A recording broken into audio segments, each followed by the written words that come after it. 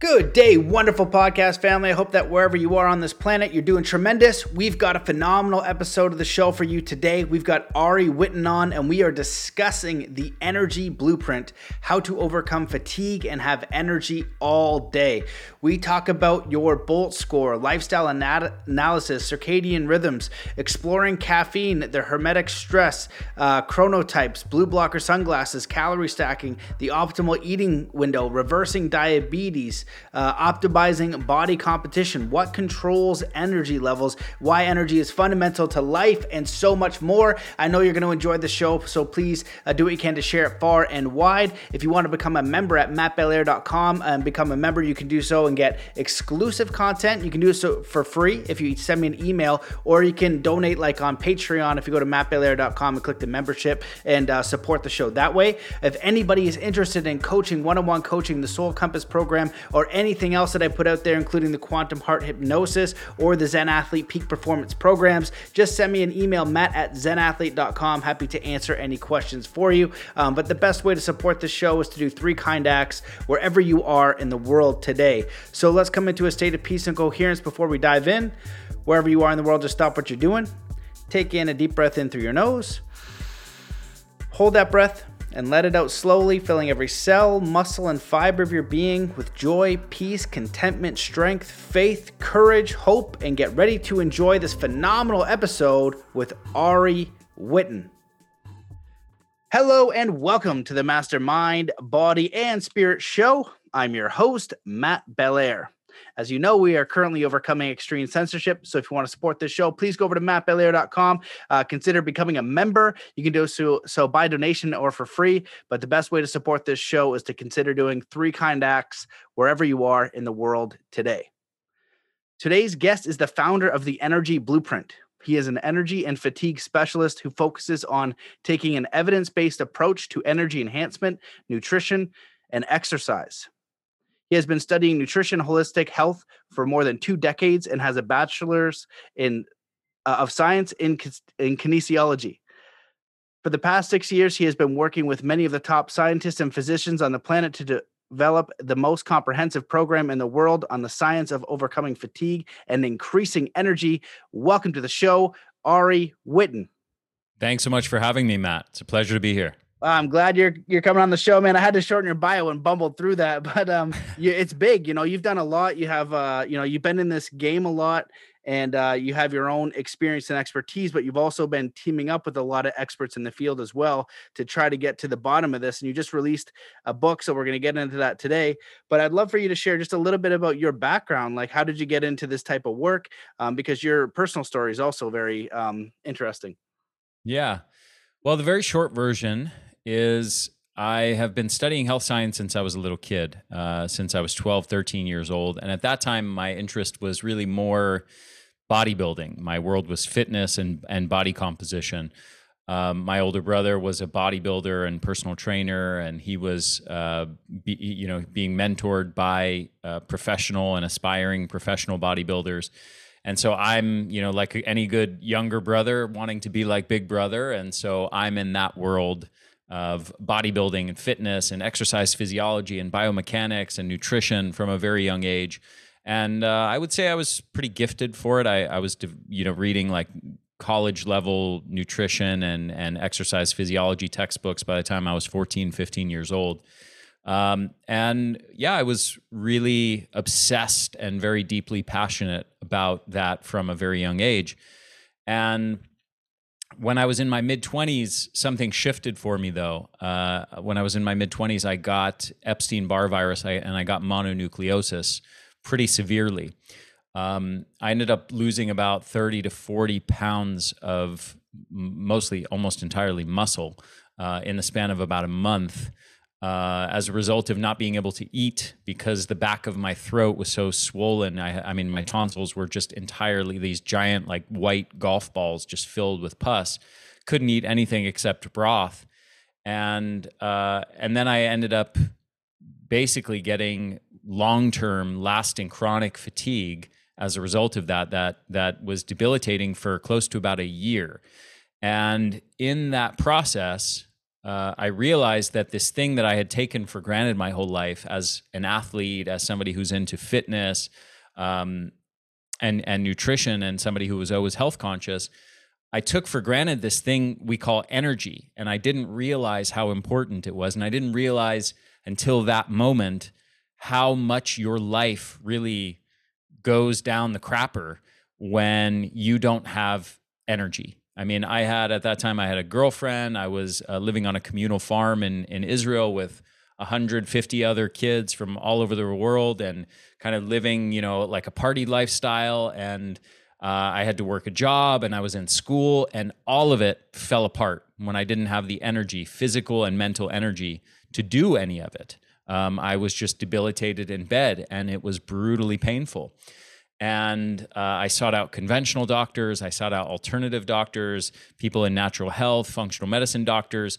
And what was shocking to me was I realized slowly, and this is kind of the summary of multiple years of digging into this topic, but I realized that really none of these people knew what they were doing when it came to understanding human energy levels. Why are people chronically fatigued? How do we get our energy back? And that was really the big catalyst for me to be the one who sort of builds out our scientific framework, a real science-based understanding of what is controlling and regulating human energy levels. How do we go from chronically fatigued to having high energy levels? How do we go from just being a typical person, maybe not with chronic fatigue, to superhuman levels of energy? And that's really what I've devoted the last 10 years of my life to. So kind of the first 10, 15 years were really very focused on the world of fitness, nutrition, body composition. And the last decade has been a total dedication to building out the science of human energy optimization. Well, amazing. And it sucks that you had to go through that experience. I know a lot of people who have been on the show, and also personally who go through a very challenging health experience. But if they're able to process that, they end up using it to, teach others something very important, because often our traditional medical system comes up short.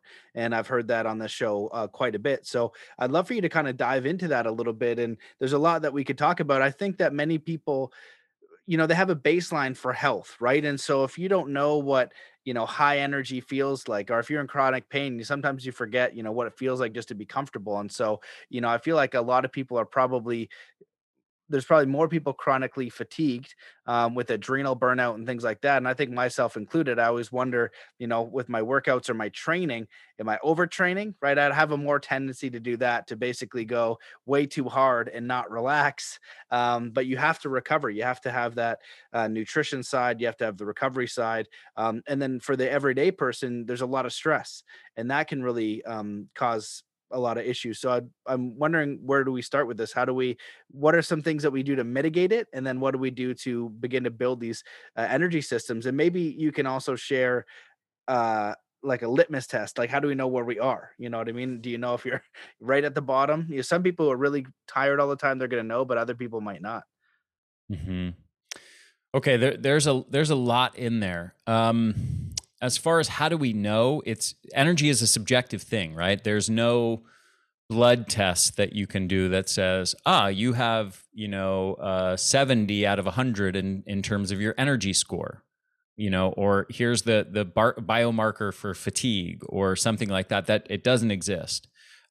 So we can't rely on objective tests to determine that. The best test, if somebody's interested in doing some kind of test that reliably and predictably correlates with one's energy levels, the best one I found is what's called the BOLT score, the body oxygen level test.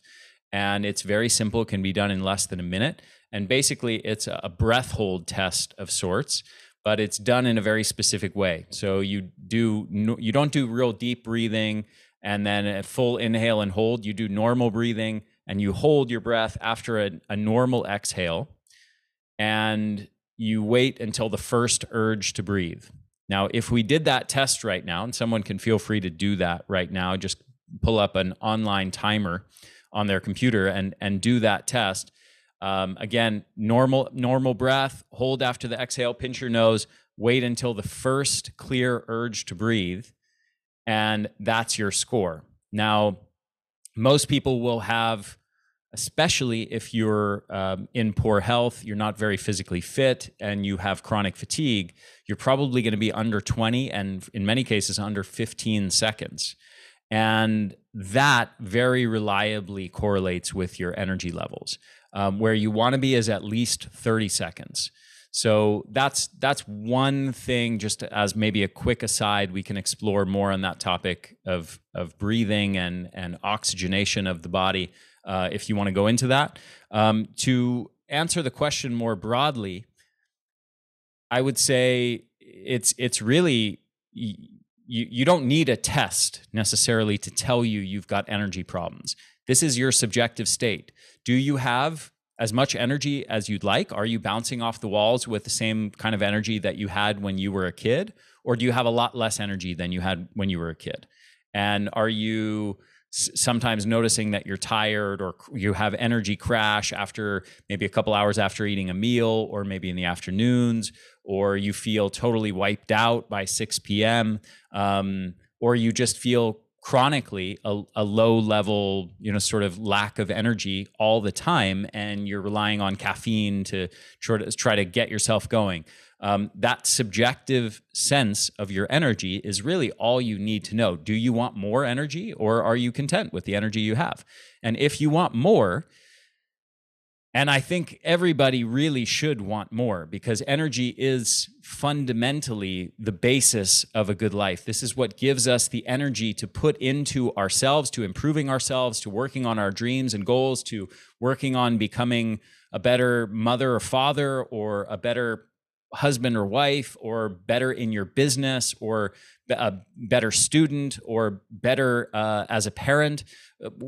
Every area of our lives depends upon our ability to bring energy and intention towards improving that and becoming the best that we can be at that particular role. And without energy, everything, like I said before, everything really goes in a very, very bad direction very quickly. So energy is really the basis of a good life. I think we all should want more of it. We should all seek to optimize our energy levels. And if you want to understand fundamentally what is controlling that, well, it really comes down to two basic things, okay? One of those things is what's going on at the environment and lifestyle level. What are the different sources of stressors in our life? When it comes to our nutrition habits, when it comes to our light exposure habits, when it comes to circadian rhythm and our sleep habits, when it comes to our exposures to environmental toxicants, when it comes to every aspect of our lifestyle and environment, we have stressors at that level. The other thing that's interacting with is you at the cellular level, and in particular, your mitochondria, which are your cellular energy generators. Now, we know, based on discoveries in really the last decade, that mitochondria, which have long been taught in biology courses, you probably remember from your high school or college biology course, being taught that mitochondria are the powerhouse of the cell. And they're really framed as these sort of mindless energy generators that just take in carbs and fats, and then they pump out energy in the form of something called ATP. Well, in the last 10 years, we've discovered something really important about mitochondria, and that is that they have a second role beyond just energy production. And that role is in cellular defense. So it turns out that mitochondria are basically like the canaries in the coal mine of our body. They are these exquisitely sensitive environmental sensors that are constantly taking samples of the environment and asking the question, are we under attack? Okay, and here's the key part. These two roles of mitochondria, energy production and cellular defense, are mutually exclusive. So in other words, to the degree that your mitochondria are sensing that they are under attack, that there is some danger or threat present in the body, they are turning down the dial on energy production and shifting resources towards cellular defense. And fundamentally, your energy levels, the subjective sense of energy that you have, is a reflection of the degree to which your mitochondria at the cellular level are turning down energy production and shifting towards cellular defense, or they're in peacetime metabolism or energy mode and they're pumping out lots of energy. Now, to just connect the dots, so going back to this model of two fundamental controllers of human energy levels, what's going on at the environment and lifestyle level, everything from nutrition to circadian rhythm, to sleep, to psychological stress, to environmental toxicants, everything going on at in the environment and lifestyle level, that's one thing. So what is the level of threats that your body is subjected to? But then this is interacting with what you have going on at the cellular level. Now, here's the key. It is possible to have either cells that are filled with really weak, damaged, shriveled, dysfunctional mitochondria and few of them, or it's possible to have cells filled with lots of mitochondria that are big, strong, healthy, robust, and lots of them. Okay, and just to give you some numbers on that, we know that the typical 70-year-old person has 75% less mitochondrial capacity than a 20-year-old person. So most people between the ages of 20 to 70 lose 75% of their mitochondrial capacity. Now, here's the crazy part. We know from looking at 70-year-olds that are lifelong athletes and exercisers, they actually have the same mitochondrial capacity as a young adult. So what this means is that this loss of mitochondria is actually not just a normal process of aging, but is actually the result of modern lifestyles causing us to lose our mitochondria. And we can talk about the reasons why that happens. But basically, the combination of those two things, what is the level of stress load that you have at the environment and lifestyle level, and what is your internal cellular state? Do you have big, strong mitochondria and lots of them, or do you have weak, shriveled, atrophied mitochondria and few of them? And the combination of those two things is ultimately what determines our energy levels. Well, that's great, and you covered a lot there, and I'm glad you shared the beginning about that test because I think that I asked that because some people will make an excuse where they'll say, "Oh, I'm just getting older," or "This is the way it is, and this is why my energy is the way it is." And sometimes people can know, and sometimes people think that, "Oh, I'm older, so now I have less."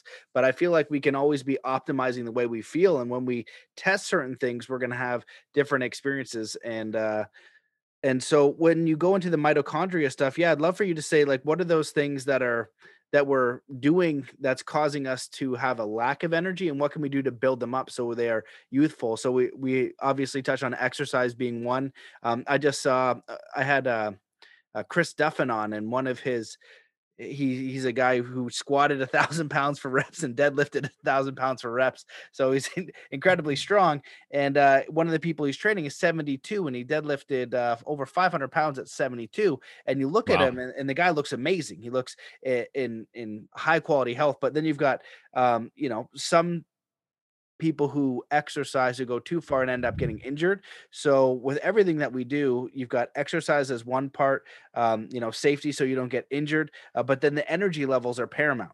Right. And so if you are full and bursting with energy, that's the most ideal, because that's going to, like you said, it's going to give you a higher quality of life for your relationships, for what you pay attention to. Right. It's a lot easier to pay attention when you're full of energy than when you're lethargic and just trying to get to another coffee. Adrenal fatigue is a big thing for people just chugging caffeine and having all these toxicants. So I'd love for you to share some of the things that are really causing us to create a lack of energy. And then how do we build up these mitochondria? Is it nutrition? Is it supplements? Or what are we doing? Yeah. There's a lot there. Okay. So let's just start with one thing that you mentioned, caffeine consumption. Okay. And this will be one example, and then we can talk about a million other examples. Caffeine is a really interesting and insidious thing when it comes to energy levels, because we have research showing that if you take coffee or caffeine, and you're what's called a caffeine naive person, meaning you don't normally consume caffeine, then you take the caffeine. In the hours subsequent to that, we have research showing that you can get a very significant boost to your physical energy levels, to your athletic performance, to your stamina, your time to exhaustion, your ability to lift weights, your cognitive alertness, your reaction time, all kinds of measures that we can say, wow, this caffeine's really giving us a boost. And we also know that on a subjective level, when someone consumes caffeine, they feel a boost, right? And so people really go, well, when I'm feeling a little low energy, I take my caffeine and then I feel good. Or I wake up and to get my brain started and to get my day going, I drink caffeine every day. And that really helps everything switch on. And people are operating with this assumption that that is what caffeine is doing. It's turning things on. Okay. And as I said, there's research to support that it does do that. Here's the insidious part. When you take people who are chronic caffeine consumers and you measure them against people who don't consume any caffeine in their cognitive performance, physical performance, energy levels, reaction time, and so on, there's no difference. So it turns out what's going on is something pretty insidious. Basically, within about 2 weeks or 2 to 3 weeks of daily consumption of caffeine, it does something to your brain that actually cancels out all of those boosts that you get in physical and mental performance and energy levels that you feel initially, all that research that I told you about a minute ago.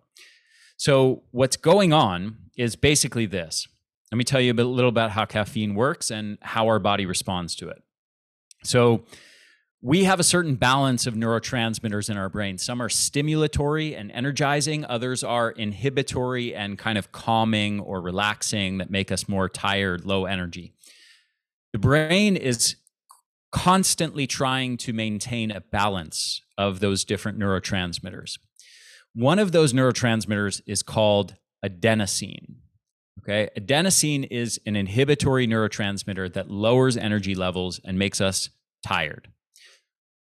The way that caffeine works is it acts on adenosine receptors. So adenosine normally goes into adenosine receptors in the brain, and then by doing that, when that adenosine fits into those adenosine receptors, it triggers a cascade of reactions that basically lowers our energy levels, makes us tired. Caffeine acts on those same receptors, but what it does is plugs them up so that the adenosine can't get into those receptors. And in the process of blocking the adenosine from getting into adenosine receptors, in other words, by blocking something that would normally be making you tired and lower energy, it creates a stimulatory, energizing effect. Okay, so that's fundamentally how caffeine works. And in the short term, it works beautifully. But here's the problem. Because what I just said is that the brain is constantly trying to maintain a certain balance of stimulatory and inhibitory neurotransmitters, when you take caffeine on a daily basis, your brain basically goes, uh-oh, we're being overstimulated. We need to bring the brain back into balance. So how does it do that? Well, it creates adaptations to being overstimulated. And it does that by increasing the amount of adenosine receptors in the brain and increasing the amount of adenosine in the brain. So here's what happens if you were to sort of chart this in terms of energy levels in relationship to caffeine consumption. What you would find is that initially, in the first few days to few weeks of consuming caffeine, you're getting a genuine boost. But then what happens is your brain is making adaptations that are actually lowering your baseline levels of energy.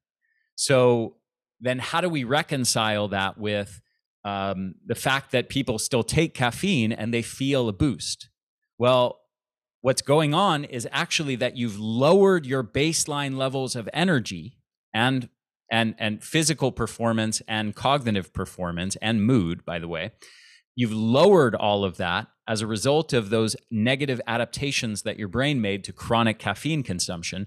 And now when you take the caffeine, you're getting a boost. You still feel a subjective boost, but it's actually just boosting you back up to what used to be your level of normal. Okay, your normal levels of energy and mood and cognitive and physical performance.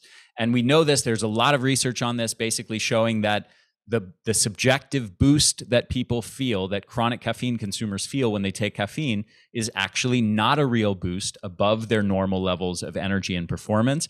It's actually what's called withdrawal reversal. So what's going on is that you have now made yourself dependent on caffeine in order just to function at what used to be your normal level of function, your normal level of energy and performance. So there is no objective boost. What's going on is you've now basically created a situation where when that caffeine leaves your system, you have withdrawal symptoms. You have things like lower energy, lower cognitive performance, and so on. And now you take the caffeine to create a withdrawal reversal to get you back up to what used to be your normal. So this is not a good model of a way to increase your energy levels. It's not to rely on stimulants, which actually are lowering your baseline levels of energy. We want to do the opposite of that. We want to implement strategies in our life that increase our baseline levels of energy, not make us dependent on an external substance in order to function at what used to be our level of normal. Wow. Well, I'd love for you to go into that. And so with that wrap up, would you say it's probably ideal not to drink caffeine? It makes me reminded of times when I heard like caffeine as a drug. You know, it's interesting because I never drank coffee until I was in my mid 20s, and I can kind of relate to that. And even, you know, not feeling good, but it kind of gets addictive, so it becomes a part of your lifestyle. So would that be your short answer if you can get rid of it? Or and does caffeine free coffee, is that okay? Or do you just want to substitute with like a green tea or something? What would you substitute with? Yeah, it's a complex story. I wish it was a really easy answer. And rest assured, I'm not just demonizing coffee or caffeine-containing beverages, because the reality is, both with coffee and things like green tea or black tea or matcha, we have research clearly showing profound benefits in terms of lower rates of various diseases. These things can be neuroprotective. They can protect us against various kinds of cancers and many other different diseases that have been lower rates of those diseases have been linked with consumption of coffee or teas or other beverages that contain caffeine. So I wish it was a really simple story that's where I'm saying, hey, you know, coffee is bad and never drink coffee again. I'm not saying that. Caffeine or coffee in small amounts, 1 cup a day, I would say maximum, if you're doing it every day, or using it more strategically when you actually need a boost. So using it in a way where you're not damaging your baseline levels of energy and cognitive and physical performance, but using it only when you really need a boost. So let's say you work out 4 days a week, you take it before your workout, as an example. Let's say you're in school, you're taking tests, or you've got a big a presentation to give at work and you really want to be at your best.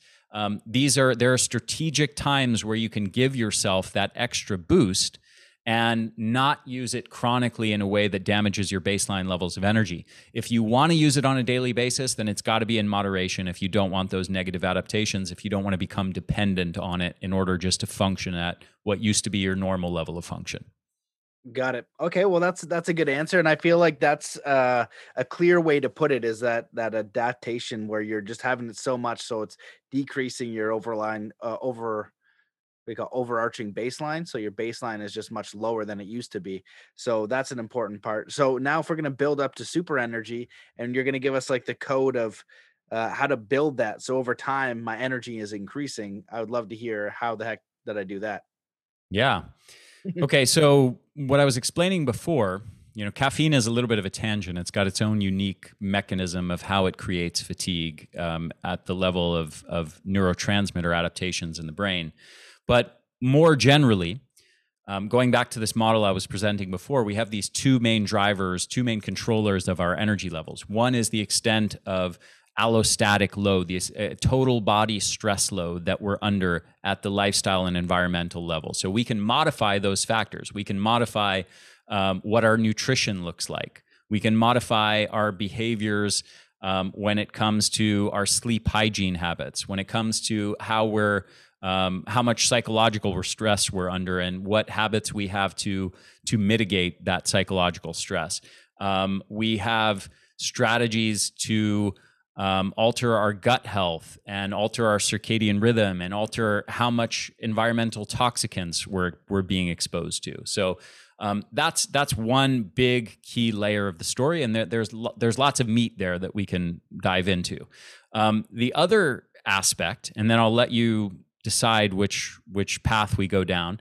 The other aspect, again, is what's going on with you at the cellular level, at the mitochondrial level. Are your cells filled with mitochondria that are strong and healthy, and you got lots of them, or do you have weak, shriveled mitochondria and few of them?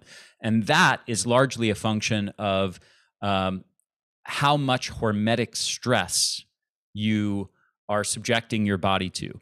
Hormetic stress, or hormesis, is basically transient metabolic stressors of very specific types that stimulate your mitochondria to grow bigger and stronger, and actually stimulate mitochondrial biogenesis, the creation of more mitochondria, of new mitochondria from scratch. And the extent to which that is integrated into your lifestyle determines the cellular, your state of cellular energy producing potential, how much mitochondria you have, and whether they're big and strong or weak and fragile. So fundamentally, those are the things that we can modify. We can improve our environment and lifestyle, improve our nutrition and our stress and our exposure to environmental toxicants, and our light exposure and sleep hygiene, circadian rhythm habits, and things like that. And we can engage in specific habits that build up our mitochondria at the cellular level, so we have a bigger engine that's capable of producing much more energy and is much less susceptible to being overwhelmed by the stressors and being sent into defense mode, where we are now suffering from fatigue as a result of mitochondrial shutdown. Well, yeah, I'd love to hear about some of those strategies. And I feel like even if you take one of these um, avenues, you'll experience some sort of upgrade. So even your circadian rhythm, you're supposed to, go to, they say, well, I don't know if I read this or whatever. Every hour of sleep before midnight is supposed to be worth 2 hours of sleep. Right. So if you get to bed by 10, those 2 hours become 4 hours of rest for your body to recover and grow. So I don't know if that's true or not, but it makes sense that if, we're kind of going to sleep when the sun sets and we're rising when the sun rises, it's kind of like a natural way to exist. And I know that for myself, when I have been in these times of seclusion, and I was living that way, it felt more natural. I felt better. I slept better. I was more rested. I was very alert, and so it seems more natural. They also talk about screen time at night, right? You shouldn't be on your screens past 10 p.m. A lot of people are looking at the screens. At least you can get those blue blocker sunglasses. They help a little bit. But again, this is kind of an unnatural way of living, right? Way back in the past, we wouldn't have all these lights and screens and all these things to stay up till 4 or 5 in the morning. And so obviously it's going to throw out your body's natural way of doing things that is probably programmed to do through thousands of years. And so you might not be at an optimal level. They talk about grounding, getting out in nature and the power of nature. So any of these avenues I think are great. And I'd love to hear maybe some of the dietary ones. I hear a lot of different things from diets, potentially supplements if that's helpful, but maybe some things that we need to include or exclude. And you've touched on that a little bit, of those toxicants. Are you having just processed foods and nonsense and no exercise? Obviously, that's going to increase your energy right there. But then how do we do what you said about building up these stressors so we create strong super mitochondria so that when I'm 80, I have all kinds of good energy? Mm-hmm. Okay, there was a lot there. Let's go one maybe one by one. One thing I'll mention related to the sleep and rhythms that you're talking about is one of my favorite studies. It's this very primitive, very unusual type of study, but it's one of my favorites of all times. So there's something called chronotype, and this is basically whether you're more of a night owl or a morning person. A night owl being someone who goes to sleep very late or early in the morning and wakes up very late, and a morning person being someone who does the opposite, goes to sleep early, wakes up early. There was a study done.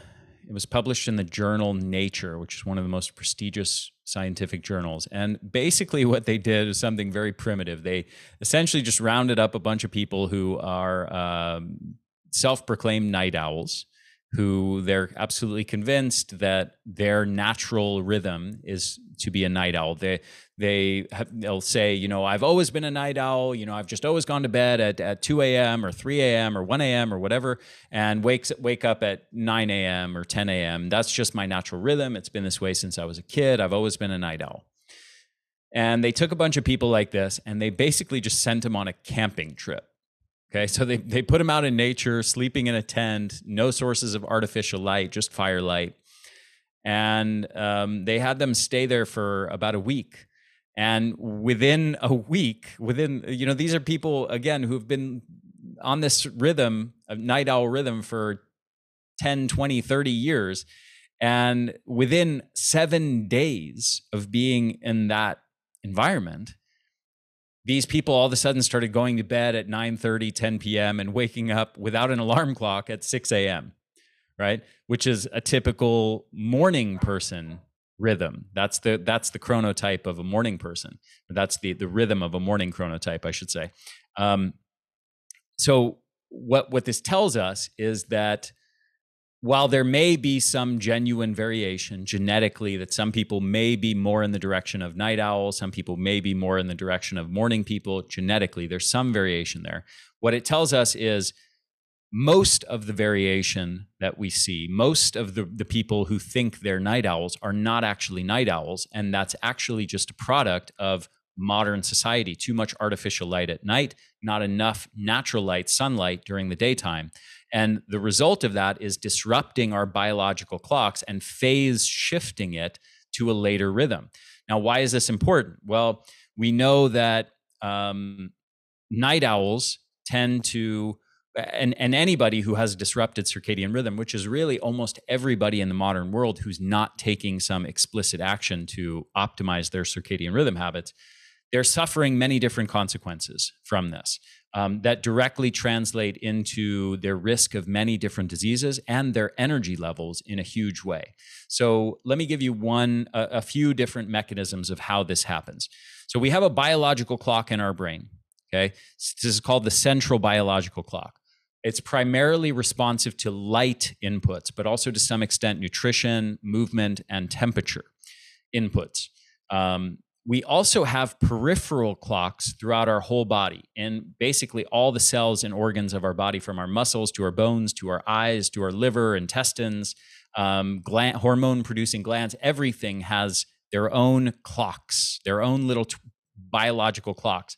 And those peripheral clocks are primarily responsive to nutritional inputs rather than light.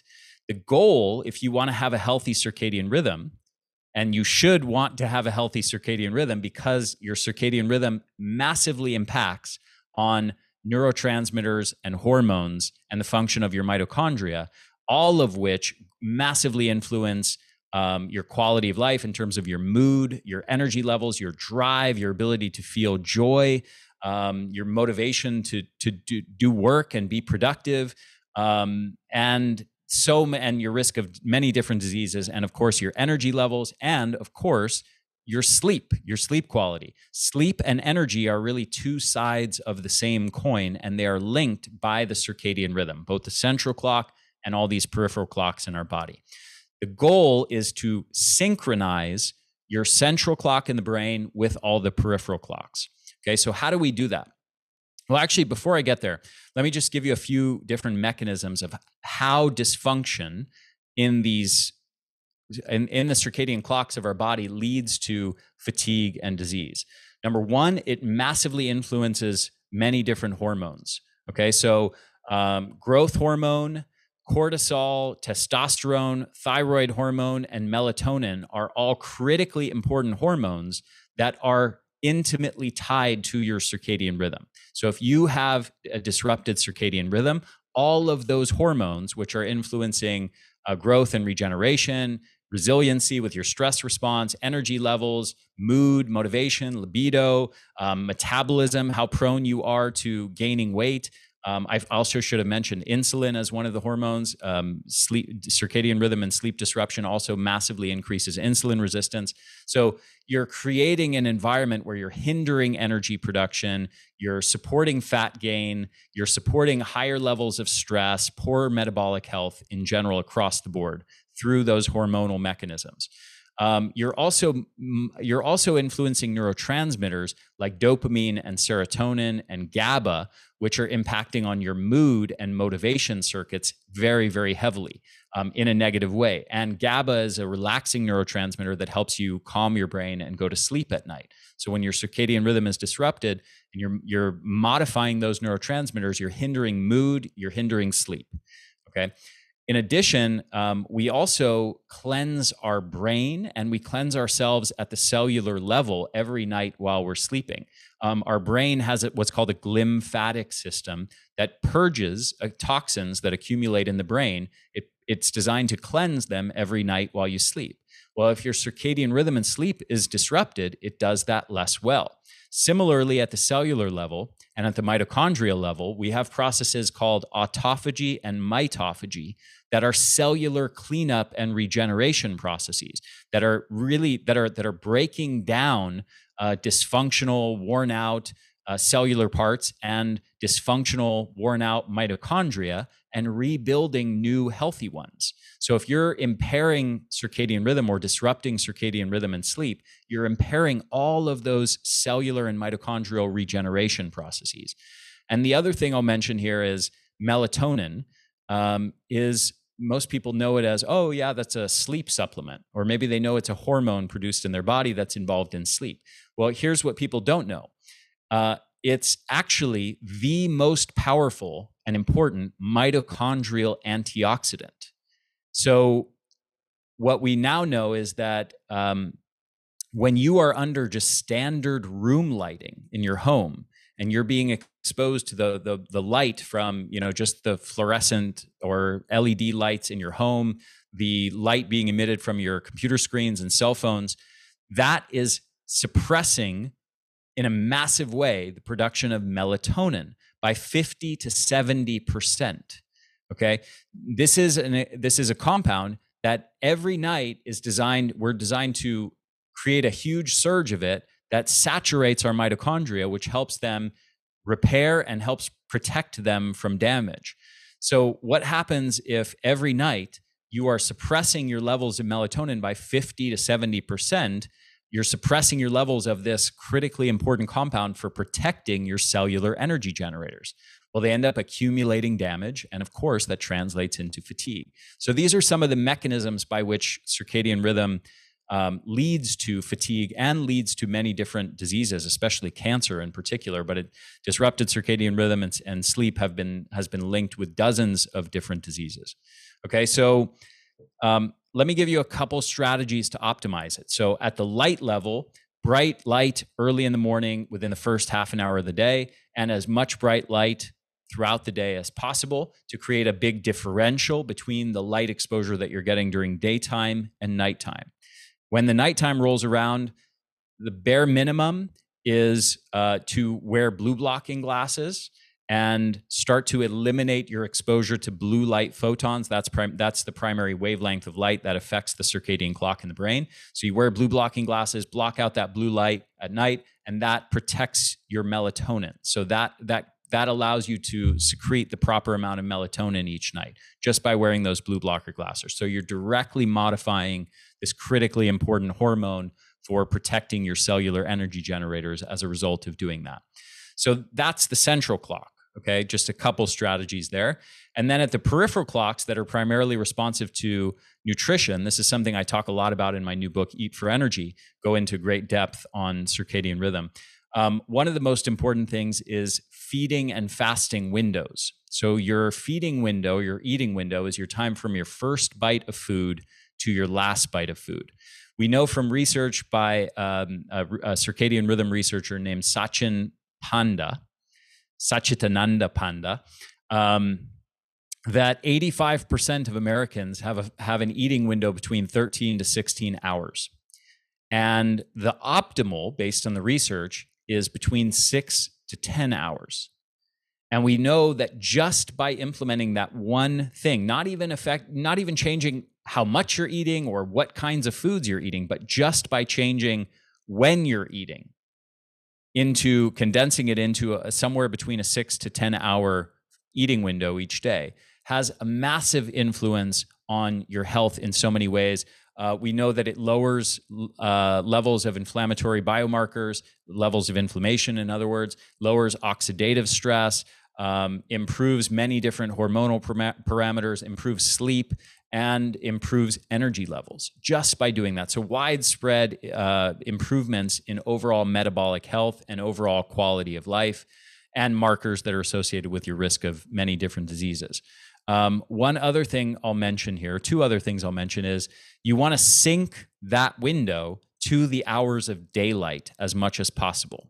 Okay. And the more you do that, the better. So rather than consuming a huge amount of your food in the evening, okay, which leads me to my next point, which is something called calorie stacking. We know from research where they've compared different groups that either consume equal calories, but one group consumes the majority of their food early in the day and one group consumes the majority of the food later in the day. The group that consumes the majority of their calories earlier in the day, breakfast and lunch, as opposed to dinner, ends up losing a lot more weight and having overall better metabolic health and better energy levels.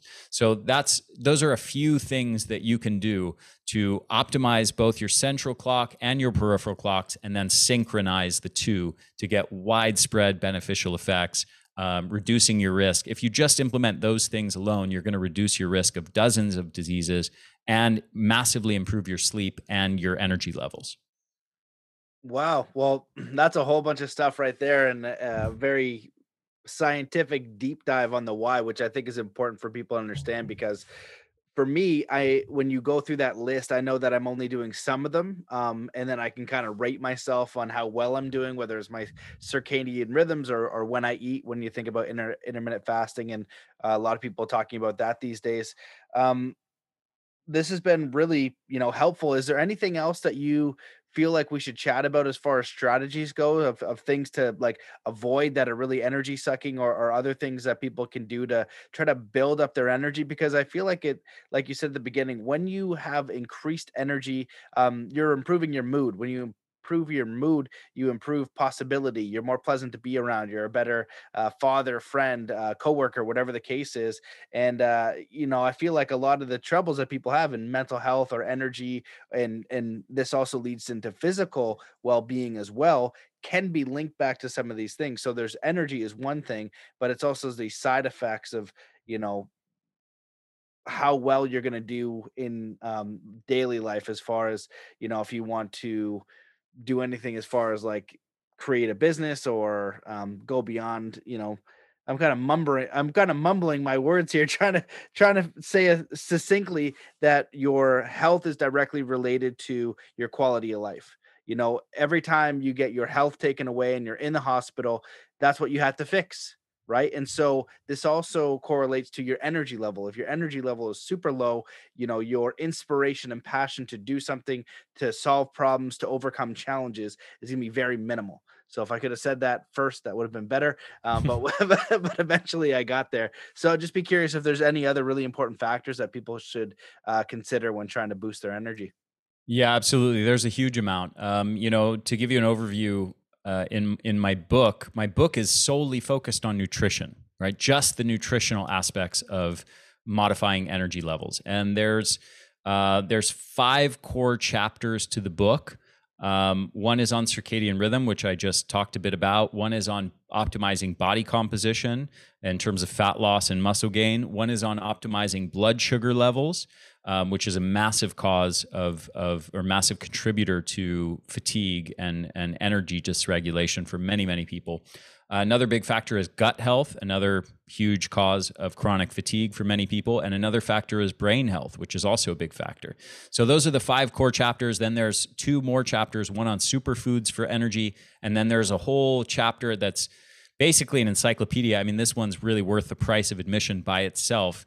It's basically a compilation of all the science on the best compounds for boosting energy levels. Supplements, natural supplements for boosting energy levels.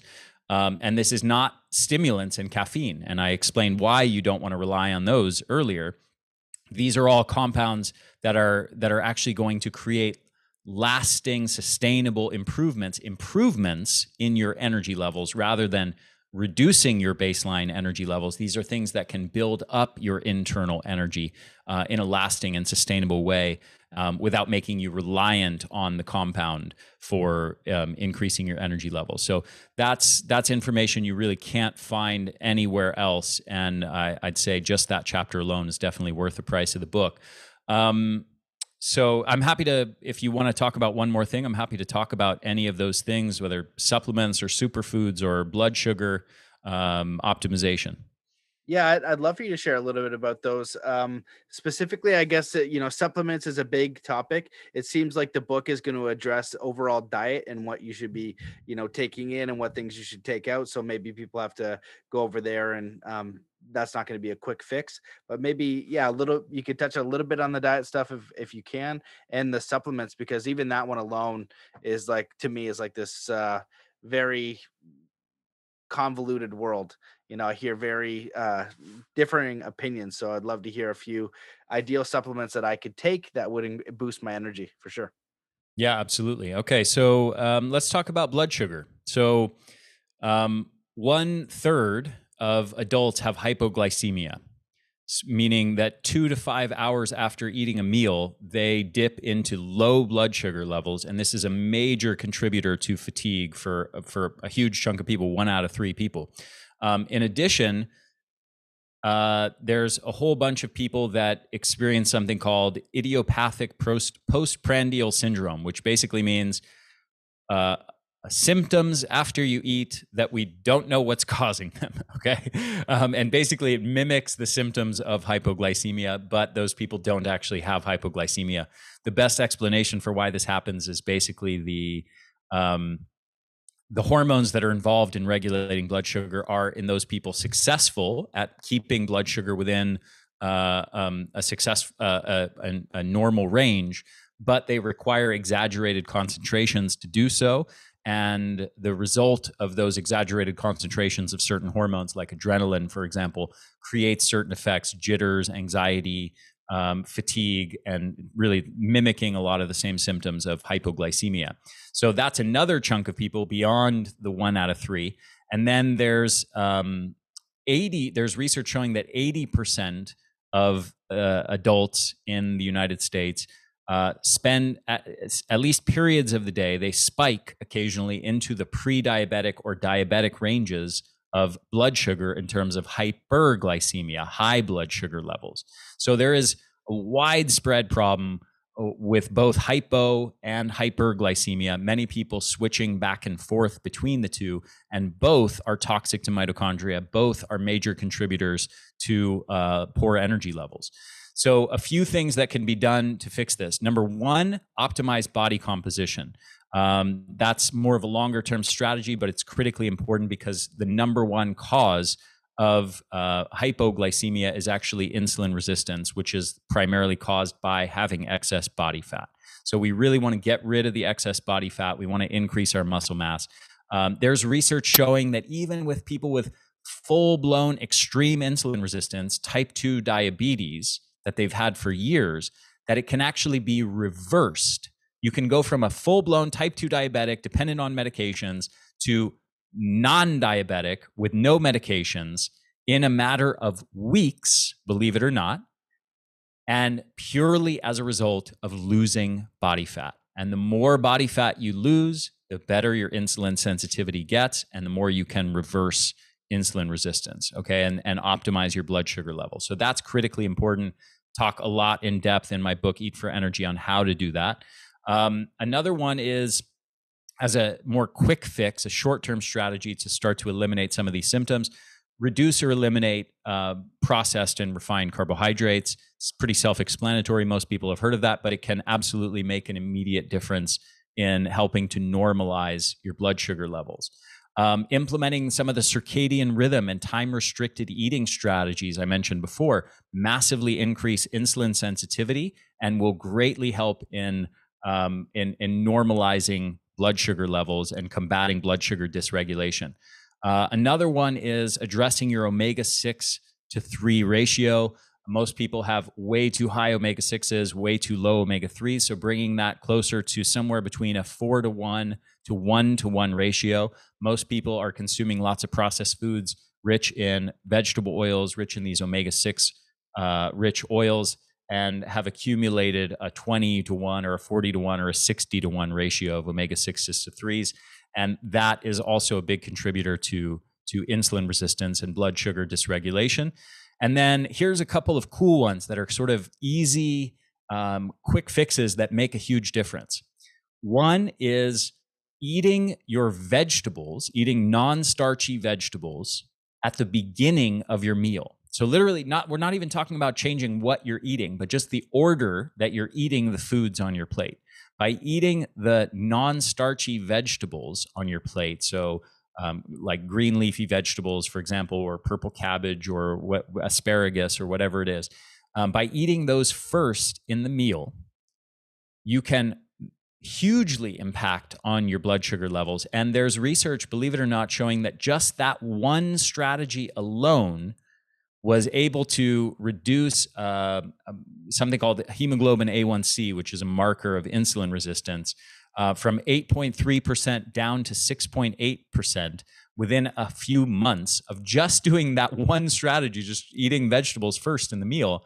And that's almost outside of the cutoff of the diabetic range. So it's basically what I'm saying is just by implementing that one strategy, in diabetics, they almost made them non-diabetics just by doing that one thing. So that's a really cool one, really easy, low-hanging fruit. Another one along with that is eat your protein first in the meal as well. Has similar effects to eating the non-starchy vegetables. And then a few other really easy things you can do. Consume acetic acid, vinegar, before the meal. Lowers blood sugar levels very significantly. So if you combine that with what I just said before, you can put that vinegar right on your green leafy vegetables, consume them both together, and now you've got a double whammy. You're amplifying that effect even further. And then there's other things you can do. Lemon juice has a similar effect. Berberine is a wonderful compound, and cinnamon, if you consume cinnamon with your meals, it's absolutely huge in terms of helping to combat hyperglycemia and helping to create insulin sensitivity in the body. So this is a handful of strategies that you can implement to immediately make a massive impact on one of the biggest contributors to what's controlling our energy levels. Amazing. Well, I definitely appreciate all those tips. And like you said, there's some low hanging fruit there. And I always encourage people to, have the full understanding. So if you enjoyed this show, I invite people to check out your book because you're going to go deeper into these ideas and strategies. And when I listened to you, I could hear and remember other shows where they would, say similar things, whether it was the gut health or there's a lot of similarities in there, right? So all this energy creation is going to stem from ideal health, right? And so we need ideal health that will give us ideal energy that will allow us to do whatever we want to do in our life. So I just appreciate you coming on the show and for your work and for writing the book. If people want to dive into your book or they want to learn more about you, where should they go and what should they do? Yeah, go grab the book on Amazon. You can get it. It's called Eat for Energy, How to Beat Fatigue and Supercharge Your Mitochondria for All-Day Energy. And then after you do that, email me a receipt of your purchase at ari@theenergyblueprint.com, and I will hook you up with $300 worth of free courses as a thank you for buying the book. It's absolutely packed with information to increase your energy levels. I mean, there's just, as I mentioned before, just the supplement chapter alone gives you science that you won't find elsewhere on specific compounds that can increase your energy levels by 40, 50%, literally in the next 30 to 60 days. So, if you care about the quality of life, energy is at the core of that. Who doesn't want 40, 50, 100% more energy by implementing a few simple strategies over the next month or two? Yeah, absolutely. Well, thanks so much for coming on the show. I appreciate your time, and thanks everybody for watching. Thanks so much for having me, Matt. All right, see you later. See you guys. There you have it, ladies and gentlemen, the absolutely amazing Ari Whitten. I hope that you learned a lot and enjoyed this show. And if you did, please share it far and wide. Whoever might be listening or enjoying a show like this, because censorship is an issue, consider leaving a review on iTunes if you want to support the show, or go to mattbelair.com and become a member for exclusive content. You can do so by donation or for free if you just email me. Happy to get you into the members area. And if you want to explore some coaching, some one-on-one work, or some programs, just go to matt@zenathlete.com. There's a variety of ways to support, from life purpose, peak performance, knowing and living and architecting your life purpose, based on your value sets, and so much more, which include like overcoming your limiting beliefs, getting crystal clear, and all that kind of stuff that comes up along the way. So if I can support you, I'd love to. Just send an inquiry and happy to help. And that's it. Let's come into a state of peace and coherence before we close this show. Wherever you are in the world, just stop what you're doing. Take in a deep breath in through your nose. Hold that breath and let it out slowly, filling every cell, muscle, and fiber of your being with joy, peace, contentment, courage, faith, strength, and get ready to enjoy the rest of your day. Thank you so much for listening, and I'll see you in the next episode.